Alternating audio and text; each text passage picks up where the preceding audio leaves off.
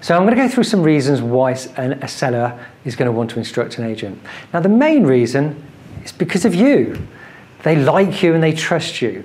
And then you need to play on that. You need to say that throughout the transaction, you're going to be dealing with me. So you're not going to be passed around the office, dealing with a different person every time you call in.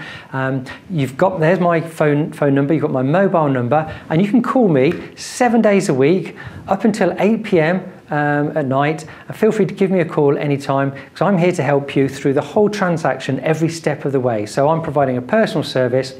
It's me, it's not a faceless company, and you're not going to a call center. So that's one of the number one reasons why somebody's going to instruct you, because of you and the personal service. So do promote that personal service, and that's one of the best ways to win the listings. And also mention that you're going to give them a personal service, and you limit the number of properties that you deal with to, for example, 10. So I only deal with 10 properties at a time. I've just sold 2 this week. I've got space for 2 more, but I do limit the number of properties that I deal with. Not like some estate agents who have 20, 30 properties for sale, and they can't cope with them, and they can't give that personal service and the feedback that's required.